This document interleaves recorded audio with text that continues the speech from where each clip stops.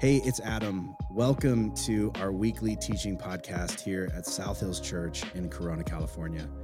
Our hope is that as you listen in, you'll find yourself laughing and learning and being challenged and encouraged to grab hold of who God has made you to be.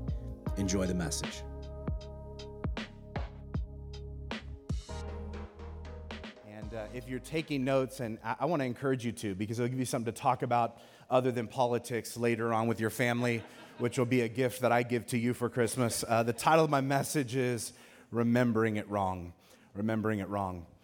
My siblings and I, we're all grown now, 40 years older, and so when we get together, especially around the holidays, we get together and we find ourselves sort of reminiscing about the past. Especially at Christmas, we start talking about Christmases that went by. We start swapping memories and talking about different things that happened and trying to remember things that happened when we were kids. And it's just sort of this thing that we do. We end up like talking over each other, and you start remembering things where you're like, I'd kind of forgotten that. And one of the things that happens when we do this is we don't always remember things identically. And so then we end up fighting over who remembered it correctly. Has anybody ever done this before? You're just fighting with people. And this is a picture of me and two of my sisters, the twin sisters. And look at how cute. Man, I don't know why I was trying to eat my whole hand in this picture, but we were. And my mom loved us matching. And one of my sisters is here. We are not matching. And I think it's because of the scarring that happened during this stage of our upbringing. And one of my sisters and I were talking the other day about just a memory that we had, and I was trying to remember it. I was asking her about it because it happened to her. And this is how I remember it, is that we were out on the front porch, and it was kind of like elevated, and there was this banister, and she fell backward off the banister. It was like 4 feet off the ground. She was probably about this age, and she fell off, and it like there was a cinder block, and it sliced her ear clean off. That's how I remembered it, okay? And I asked her about it, and I was like, remember when your ear fell off when we were kids? And she was like, no, it didn't fall off. Like, it nicked, the lobe was like hanging. And I'm like, okay, that's different, but also disgusting. And I'm like, you sure it wasn't the whole thing? And I remember it being the whole thing. And she was like, no, it wasn't the whole ear. Because I remembered it being like a Van Gogh thing where the whole ear came off and we gave it, we had it as an ornament on the tree. I don't know. In my head, it was more interesting and elaborate. And she was like, no, that's not how it happened. I remember her being shoved by her sister, by the evil twin in this picture. You can tell, I remember, and she was like, no, she didn't shove me, I just fell. And I'm like, I don't know if that's how it went down. And then she remembers being nervous about getting stitches, and I just remember eating ice cream at the old lady's house across the street when she was at the hospital. And so we have different recollections of like what actually took place. And I wonder if you have ever had this experience where you recount a memory that you share with somebody else, and their version is way different than yours. And you're like, I think you're remembering it wrong, okay? That's not how it went down. And maybe you are. Maybe you have some of the details wrong. Or maybe you just remember it from a different perspective. Maybe when you lived through the moment, you focused in on different details. Maybe you came to different conclusions. Because here's the reality of the ways in which stories work. A story isn't events. It's an interpretation of events. And maybe you've never thought about this before, but like in the same way that you and I, we get together with our families around Christmas time and we tell stories, so would Jesus and his family. Only for them, it wasn't Christmas yet. You know what I mean? It wasn't this big international holiday. It was just one of their family members' birthday. And it held a lot of significance for their family, but that doesn't mean that they didn't remember it differently. And I imagine Jesus sitting around with his family over the years around this time of year, like debating about what actually happened. Like, I don't remember his head glowing. Is that just me? I don't remember that part at all. I do remember a drummer boy. Did that happen? I don't know. Remember that one shepherd who was shirtless the whole time? That was weird. Like, you're about to meet the Lord, throw on a tunic. You know what I mean? Do something. Just feels a little inappropriate. The cattle were lowing, people sing that. I don't remember any cattle.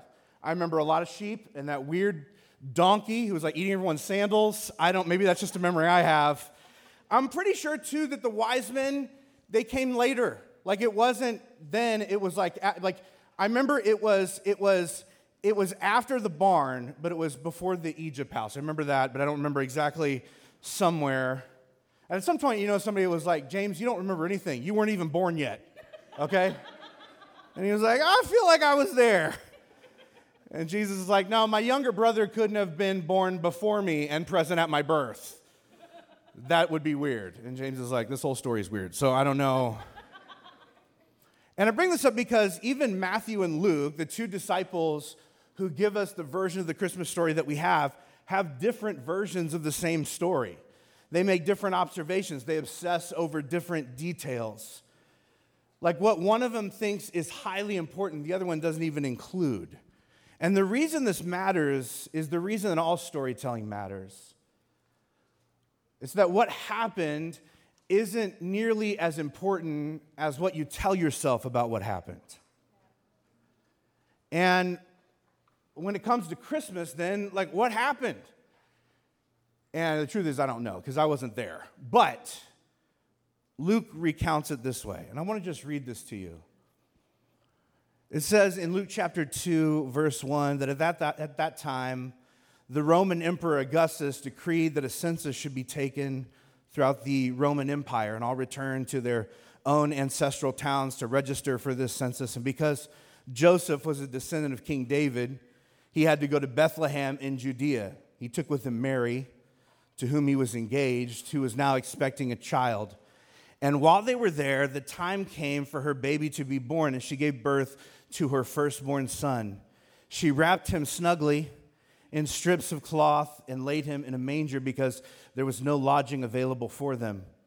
And that night there were shepherds staying in the fields nearby, guarding their flocks of sheep. And suddenly an angel of the Lord appeared among them, and the radiance of the Lord's glory surrounded them, and they were terrified.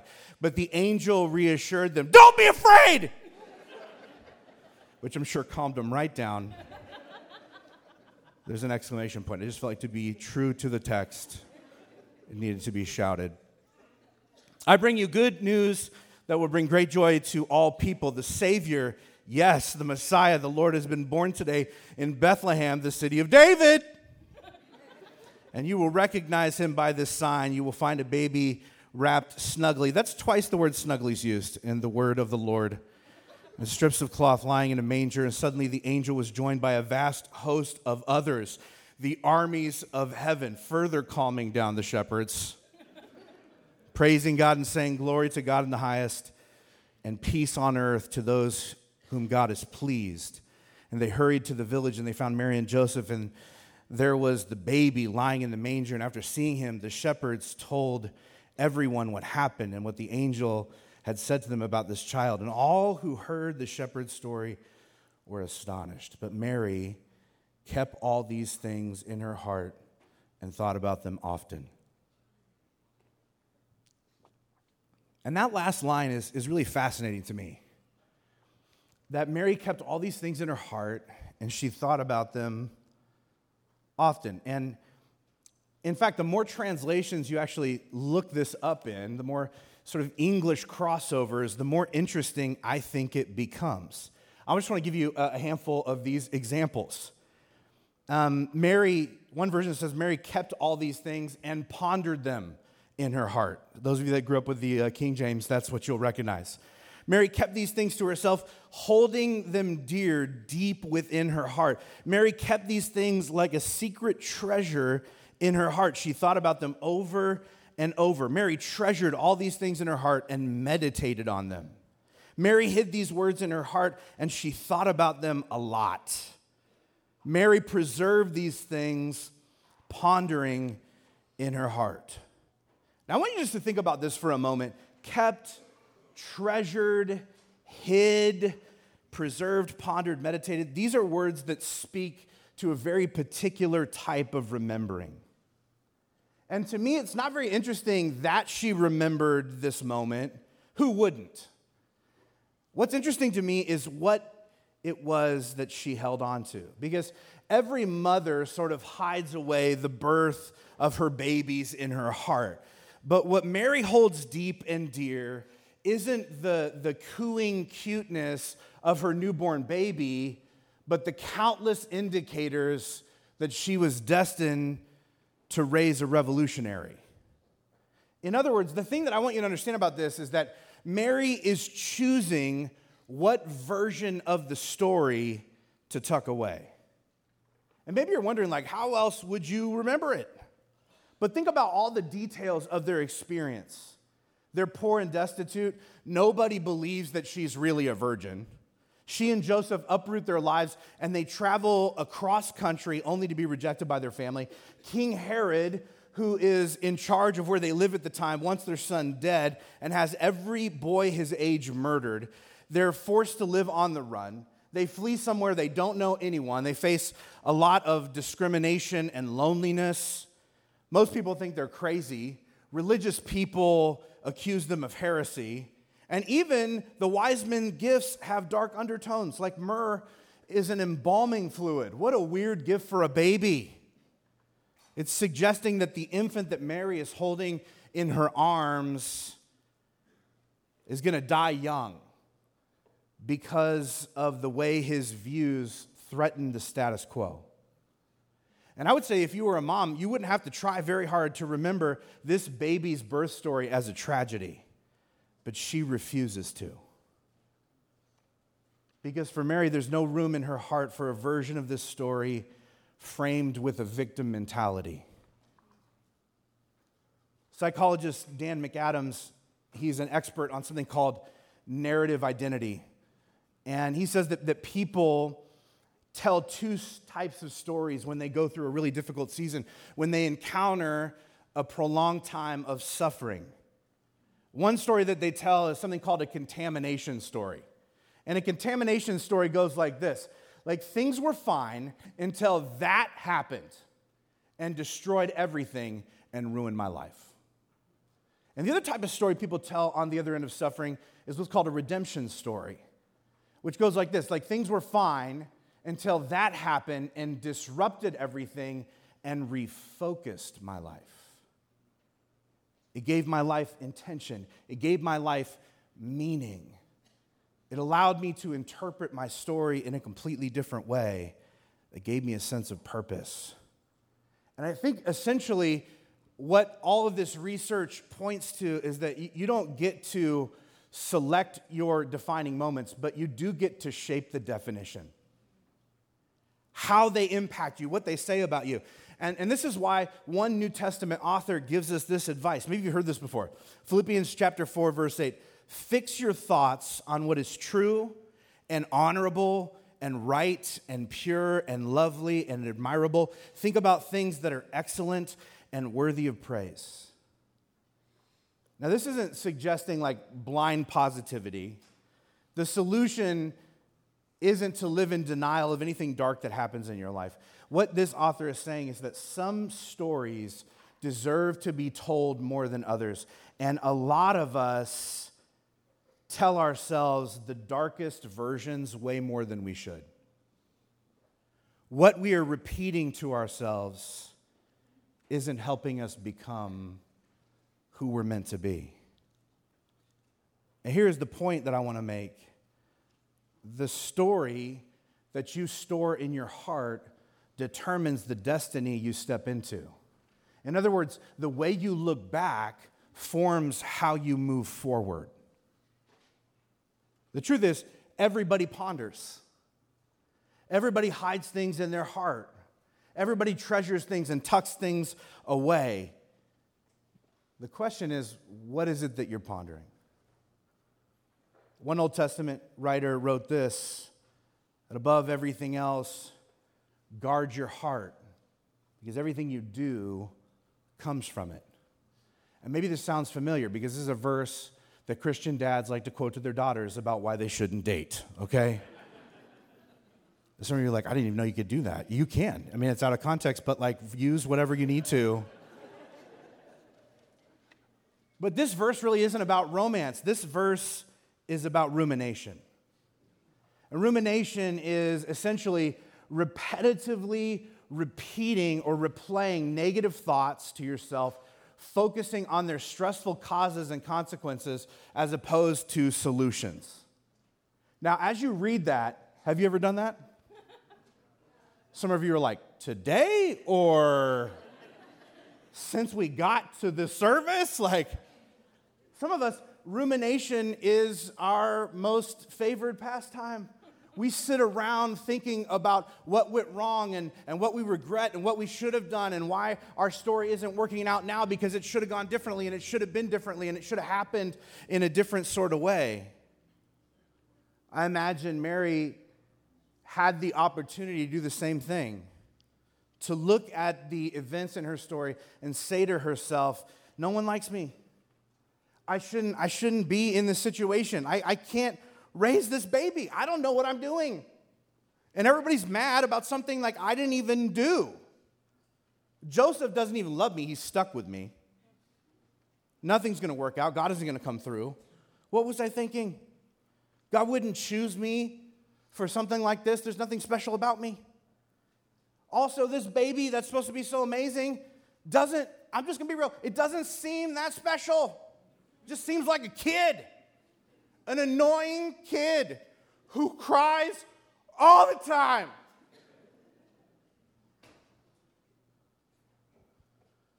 I wonder if you've ever thought about this before.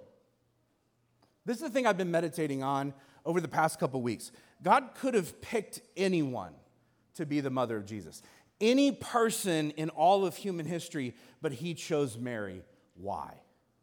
And I wonder, could some of it be the way she sees situations, the way she interprets events, the way she frames stories for her family? Could it be part of the reason that Jesus grew up into who he was that his mom continually reminded him of who he was destined to be even as a baby? And she was relentless all through his life. Maybe you don't know this, but she was the one who actually pushed him into performing his first miracle, to which he responded to her, "Not now, woman, I'm not ready." Bold to just say woman to your mom, by the way. That's how you get slapped real hard where I grew up. He says, "I'm not ready," and she doesn't care. She tells him to do it anyway because she's been ready since before he was born. I think one thing that is amazing about Mary is there was never a time where she did not believe in him. And I think the events of Jesus' birth story are extraordinary, but what made them truly transformative was the way his mother told the story. And what she chose to remember and repeat to him about his story led to him laying down his life to redeem your story. Think about how much our faith just involves storytelling.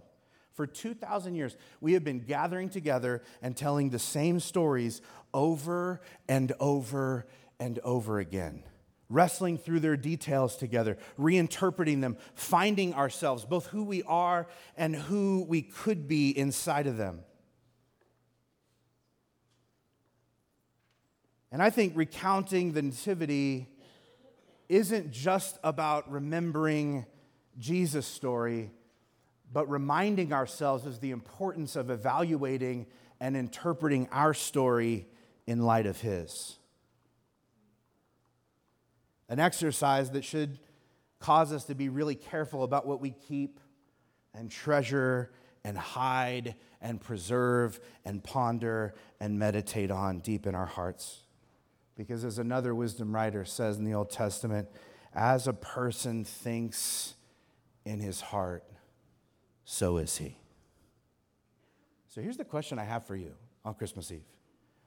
What sort of story are you telling? Like, is it a good one? About your own life and existence? Is it a compelling one? Is it one worth watching? Is it one worth binging? Is it one worth rooting for and investing in? Do you see it as exciting and inspiring and quirky and entertaining? Because it should be. And if you don't like the story that your life is telling in this moment, is it that you are living it wrong or that you're telling it wrong? Both can be remedied, by the way. I think that's the hope of Christmas. And in fact, once you begin to zoom out and start telling your story differently, you can't help but begin to live it differently. And for the record, here's the part of your story that is most worth repeating. That the creator of the universe so loved you that he came to earth, that he was born as a baby, that he lived as an example for you and died on behalf of you because he places limitless value on you. God is the only one who gets to define you. And he invites you to follow him because he knows that if you do, you will experience the fulfillment that you are ultimately designed for. And I'm telling you, if you echo this to yourself enough, it can't help but change the destiny of you and everyone around you. I think the gift that Mary gives all of us on Christmas is a gift that we are called to give to the people in our lives. The gift of framing our story through the lens of hope and light that comes from a God who crosses a galaxy to be with the people he loves most. Who are these people? You.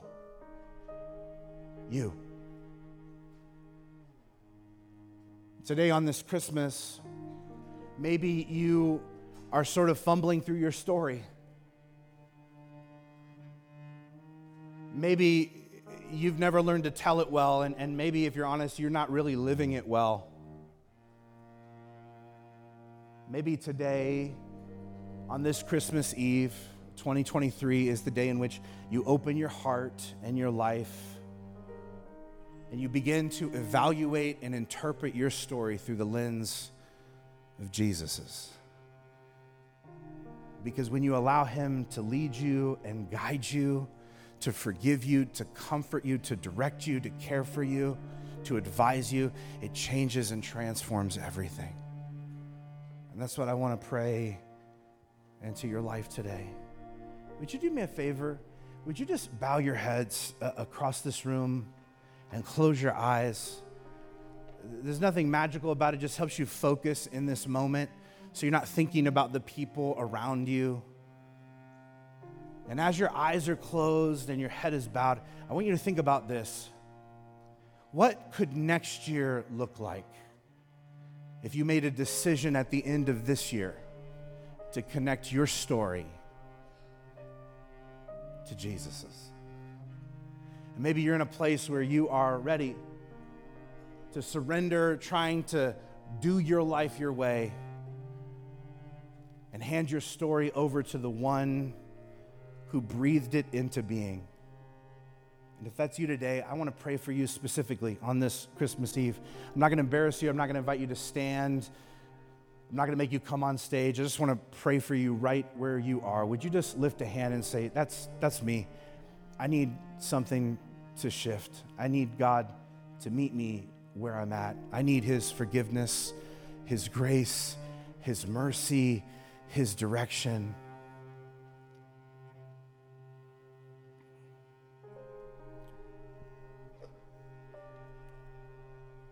There's hands in every single section. I want to just lead you in a prayer. Everybody's heads bowed and eyes still closed.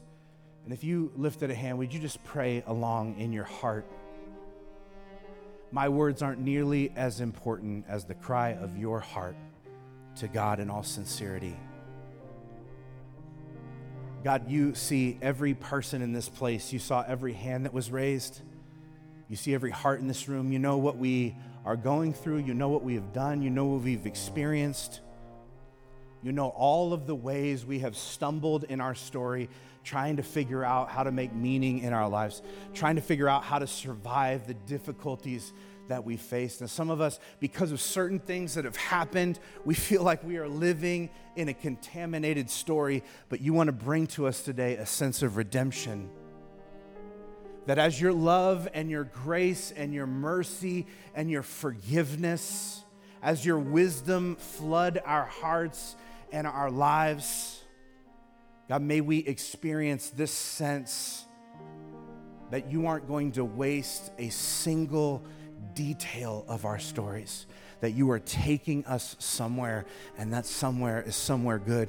God, may we give you complete control of our decision making, of our hopes and our dreams. And God, may you enable us to reinterpret our story through the lens of your grace. And may you make something beautiful out of the most messy parts. It's in Jesus' name we pray. And everybody said, amen, amen.